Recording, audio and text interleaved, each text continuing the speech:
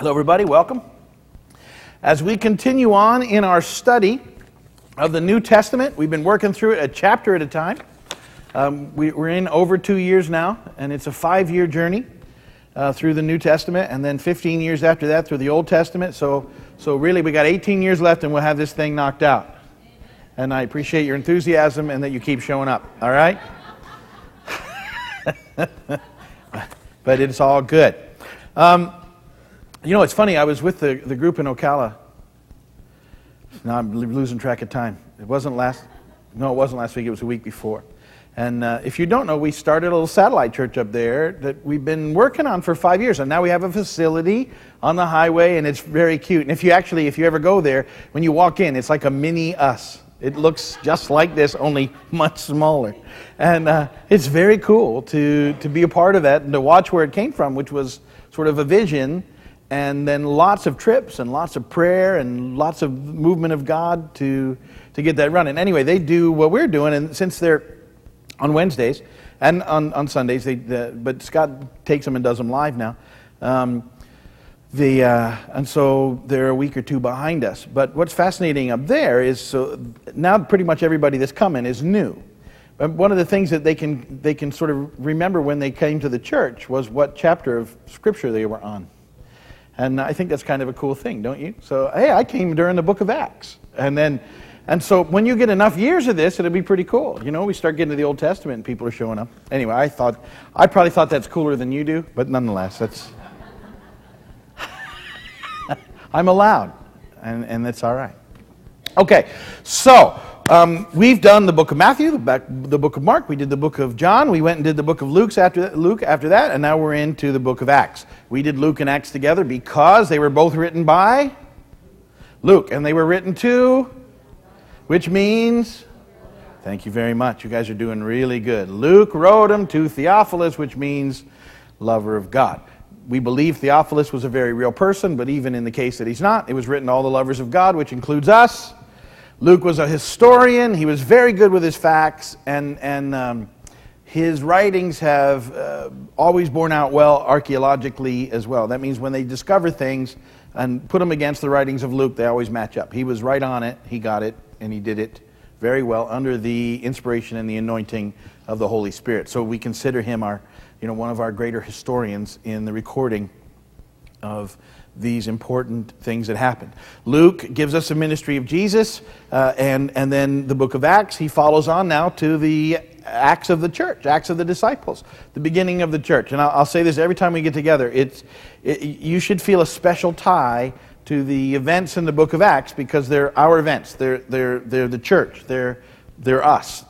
They were there earlier than we were, but they're still us moving forward.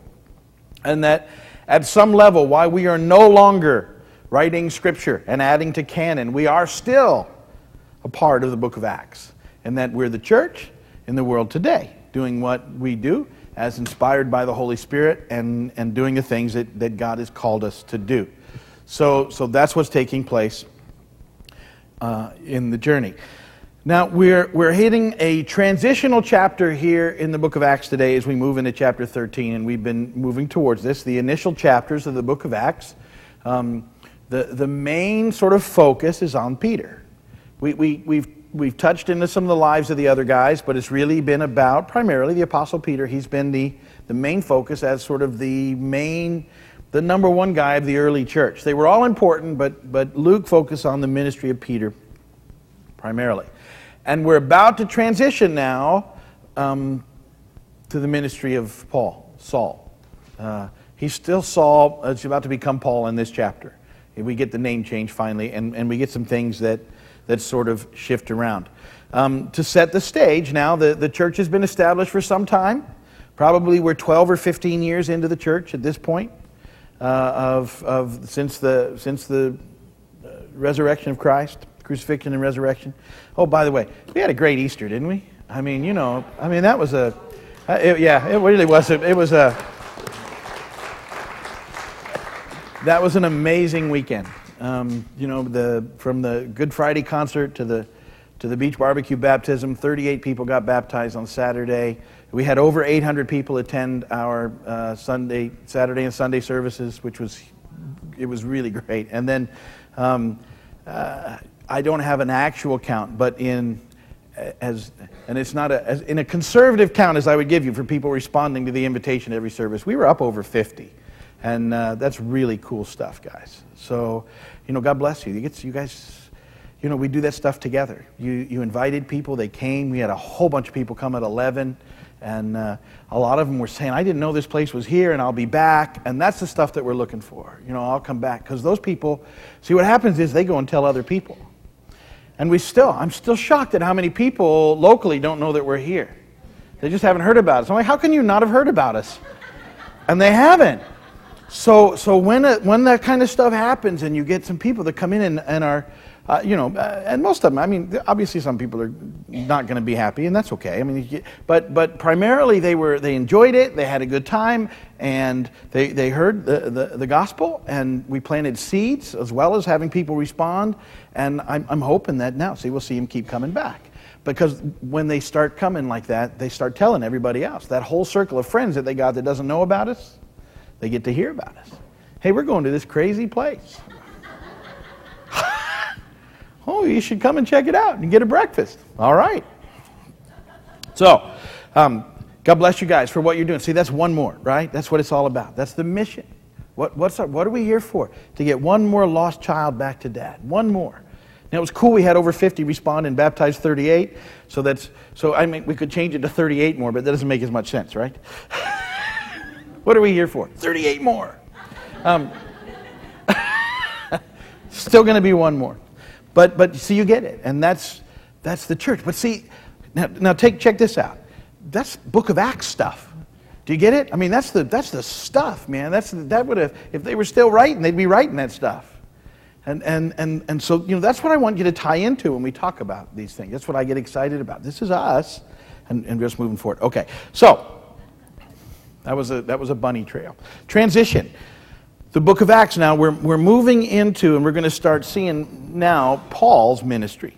And Paul is called to this missionary journey. Remember, we saw Paul some chapters ago, and he was persecuting the church at first when we first met him. And then he gets radically saved and converted. And then he's in Jerusalem for a little while where the Lord uses him mightily. But because he's so effective, the church is undergoing a lot of persecution. And eventually they kind of ship him off. And he's sort of out of the works for about 10 years. And we figure he's off studying and getting close to the Lord and doing all those things. And then Barnabas goes and finds him a couple of chapters ago and brings him to Antioch. And he ministers with Barnabas in Antioch, and the church there in Antioch, which is primarily a Gentile church, begins to take hold and starts to grow. And Antioch will become the missionary base of the church. The mother church will always be in Jerusalem, but Antioch begins to be the base of this missionary activity that the church takes on. And when we get into reading the scripture, you'll see that right in the beginning, Acts 13, the leaders of the church are praying, there's teachers and there's prophets, and the Holy Spirit leads them to set apart Barnabas and Saul and send them out onto these missionary journeys, and that's where they go. And you'll see as we read, they on their first stop, what they do is they go to the synagogues, and they preach the gospel in the synagogues, first to the Jews, and then when the Jews either receive it or don't receive it, and then they turn and they go to the Gentiles. And this will be the process of the missionary outreach. Paul always goes to his people first. Always gives them a chance to hear the message, to hear what happened. And then from there, they go on to the Gentiles. And I'll tell you really why that was so effective. You'll also see in Acts 13 where Paul has an encounter with a false prophet, a magician, a sorcerer, that's very similar to the one Peter had some chapters ago, which I think is interesting. And the way Luke writes, he makes a big deal over this thing that takes place. And then we'll read a great, powerful, apostolic gospel message that Paul gives, that if you've been with us, you'll know it's very similar to one that Peter gave. Under the anointing of the Spirit, he just lays it out there, and it's wonderful to see. Also very similar to the one that's like Stephen gave. It's just this powerful gospel message is presented, and so and with great impact. So that's what you're going to look at. Let's go ahead and look and read Acts chapter 13. There's 52 verses. And I will read to you, beginning in verse 1. You can turn in your Bibles if you want. I'm reading the NIV, or they're in very small print here in these notes. But that's what happens when they're little. I couldn't see that with glasses on. Oh, actually I can. But I don't. I have them here in much bigger print. In the church at Antioch, there were prophets and teachers. Barnabas, Simeon, called Niger, Lucius of Cyrene, Manaen, who had been brought up with Herod the Tetrarch, and Saul. While they were worshiping the Lord and fasting, the Holy Spirit said, "Set apart for me Barnabas and Saul for the work to which I've called them." So after they had fasted and prayed, they placed their hands on them and sent them off. The two of them, sent on their way by the Holy Spirit, went down to Seleucia and sailed from there to Cyprus. When they arrived in Salamis, they proclaimed the word of God in the Jewish synagogues. Synagogues, plural. I meant to pluralize that and it came out funny, synagogues. And I probably just should have kept going, but now I've made a point. John was with them as their helper. They traveled through the whole island until they came to Paphos. There they met a Jewish sorcerer and false prophet named Bar-Jesus, who was an attendant of the proconsul Sergius Paulus. The proconsul, an intelligent man, sent for Barnabas and Saul because he wanted to hear the word of God. But Elymas, the sorcerer, for that was his name, that's what his name means, opposed them and tried to turn the proconsul from the faith. Then Saul, who was also called Paul, filled with the Holy Spirit, looked straight at Elymas and said, "You are a child of the devil and an enemy of everything that is right. You are full of all kinds of deceit and trickery. Will you never stop perverting the right ways of the Lord? Now the hand of the Lord is against you. You're going to be blind, and for a time you will be unable to see the light of the sun." Immediately mist and darkness came over him, and he groped about, seeking someone to lead him by the hand. When the proconsul saw what had happened, he believed, for he was amazed at the teaching about the Lord. From Paphos, Paul and his companions sailed to Perga in Pamphylia, where John left them to return to Jerusalem. From Perga they went on to Pisidian Antioch, and on the Sabbath they entered the synagogue and sat down.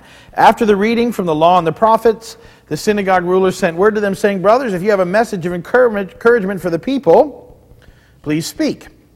Standing up, Paul motioned with his hand and said, "Men of Israel, and you Gentiles who worship God, listen to me. The God of the people of Israel chose our fathers. He made the people prosper during their stay in Egypt. With mighty power, he led them out of that country. He endured their conduct for about 40 years in the desert. He overthrew 7 nations in Canaan and gave their land to his people as their inheritance. All this took about 450 years. After this, God gave them judges until the time of Samuel the prophet. Then the people asked for a king, and he gave them Saul, son of Kish, of the tribe of Benjamin, who ruled 40 years. After removing Saul, he made David their king. He testified concerning him, 'I have found David, son of Jesse, a man after my own heart. He would do everything I want him to do.' From this man's descendants, God has brought to Israel the Savior Jesus, as he promised. Before the coming of Jesus, John preached repentance and baptism to all the people of Israel. As John was completing his work, he said, 'Who do you think I am? I am not the one. No, but he is coming after me, whose sandals I am not worthy to continue. Brothers, children of Abraham, and you God-fearing Gentiles, it is to us that this message of salvation has been sent. The people of Jerusalem and their rulers did not recognize Jesus, yet in condemning him they fulfilled the words of the prophets that are read every Sabbath. Though they found no proper ground for a death sentence, they asked Pilate to have him executed. When they had carried out all that was written about him, they took him down from the tree and laid him in a tomb. But God raised him from the dead, and for many days he was seen by those who had traveled with them from Galilee to Jerusalem. They are now his witnesses to our people. We tell you the good news. What God promised our fathers, he has fulfilled for us, their children, by raising up Jesus. As it is written in the 2nd Psalm, 'You are my son, today I become your father.'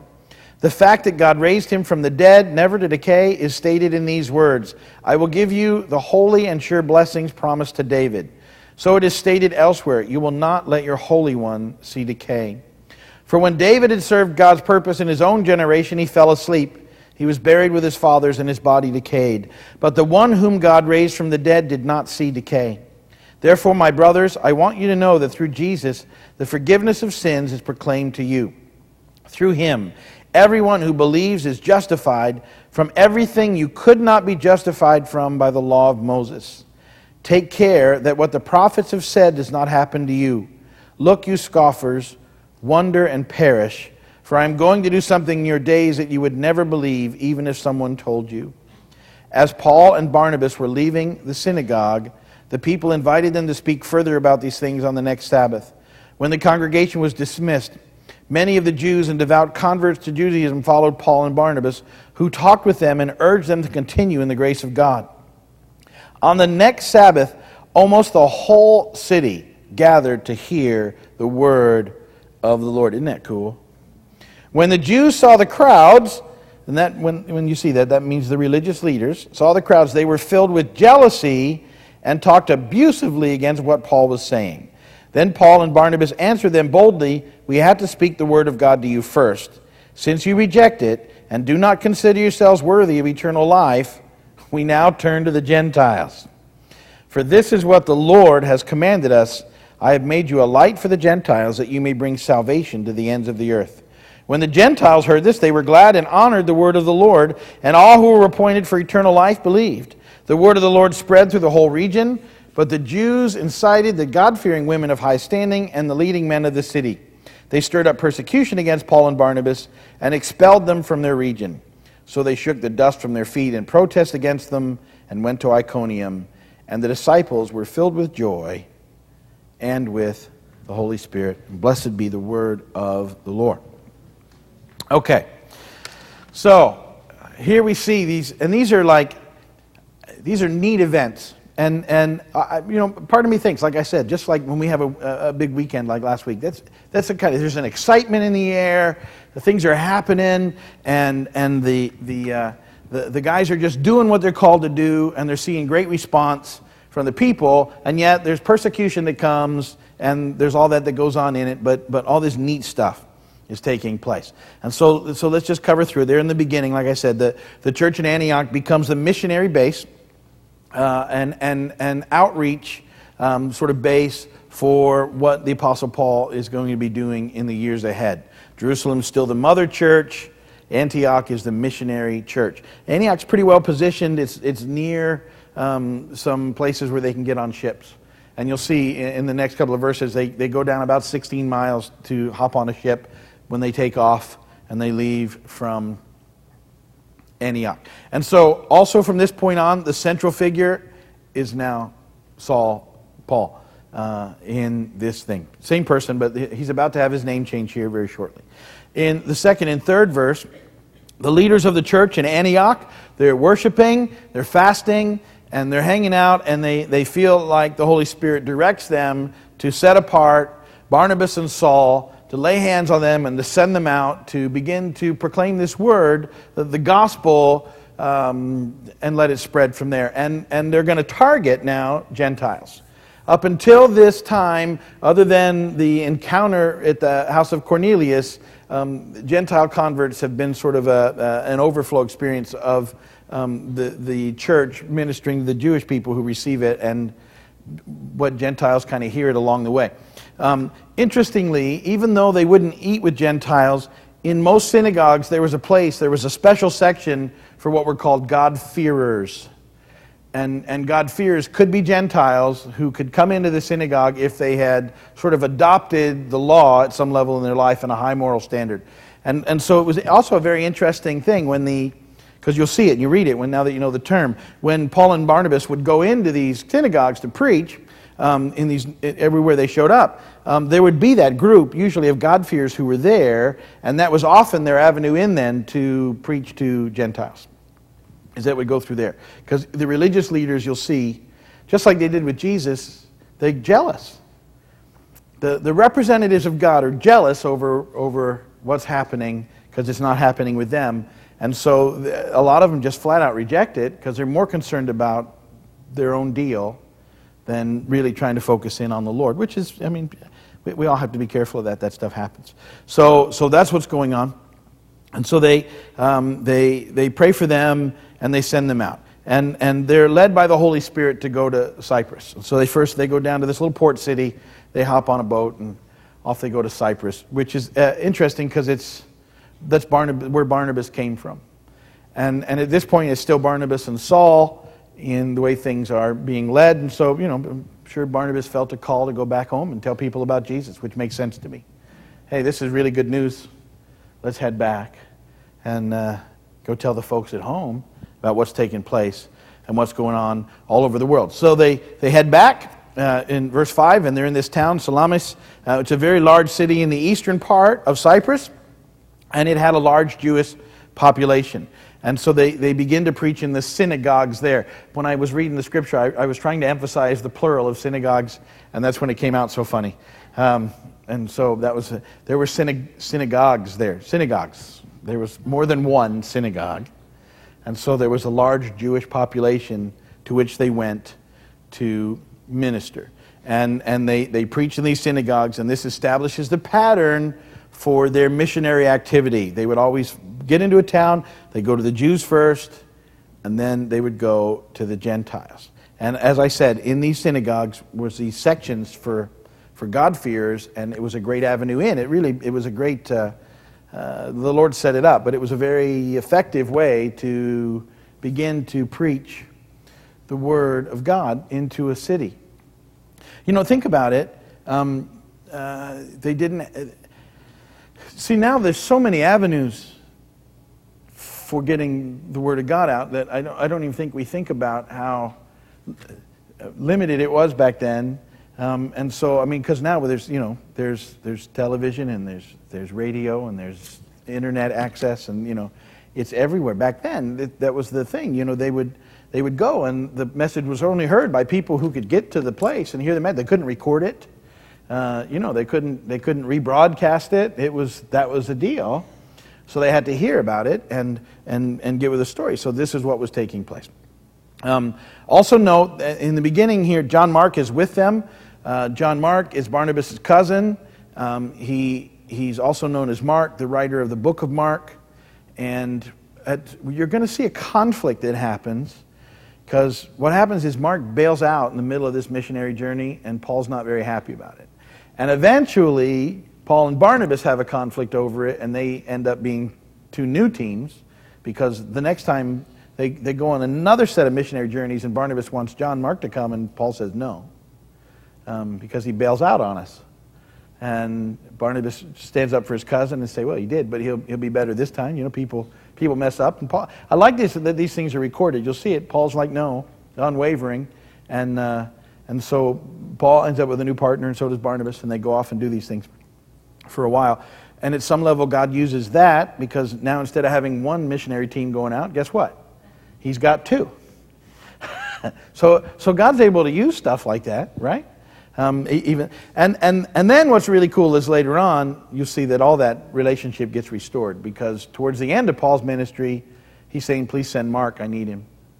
That was John Mark. They'd worked it out, which is good to know. See, conflict, and then you resolve it, and some people make mistakes, and maybe Paul didn't handle it the best way that he could have, and certainly, John Mark didn't do it, and they all had their part in it, but they work it out. And I like that stuff. But you'll see that story as it unfolds.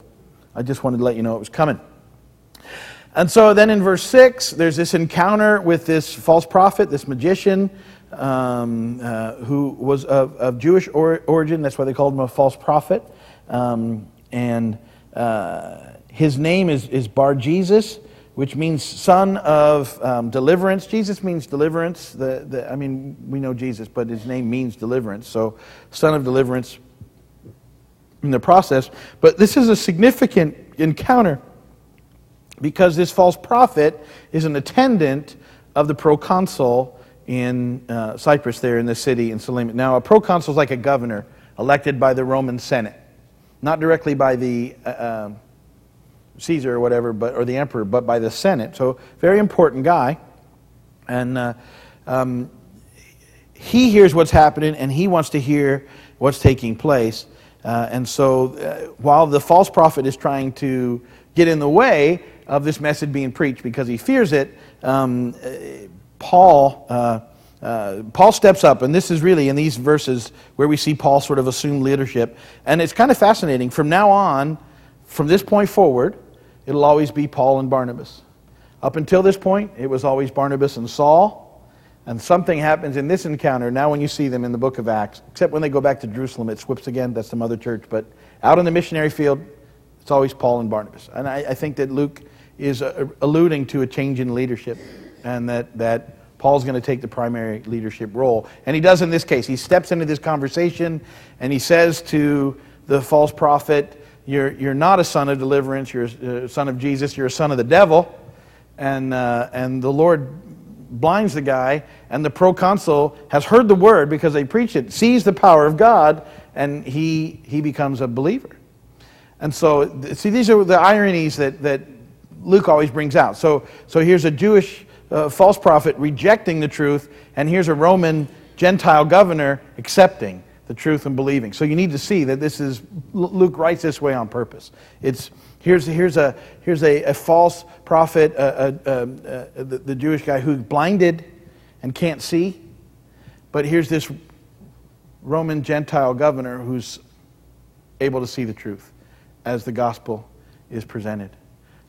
At our baptism of those 38, I just had this thought, 3 of them were Jewish.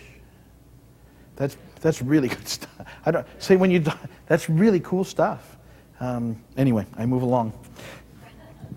And again, you might wonder, so what? It's very significantly cool. Anyway, okay, moving along.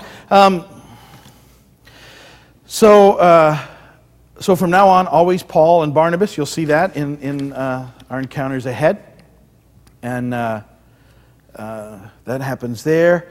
Paul's considered the leader, and I read through that. All right, verses 14 through 41. I don't need to reiterate. But I think you should read it. I love reading these guys as they preach, and how they're able to condense in really a very short presentation recorded for us in Luke, the thread of how things happen almost from beginning to end. It's like they take them back to almost the beginning in that little thing. Peter did the same thing. Stephen did the same thing. And they tie in all this Old Testament prophetic scripture, and they bring it to a point.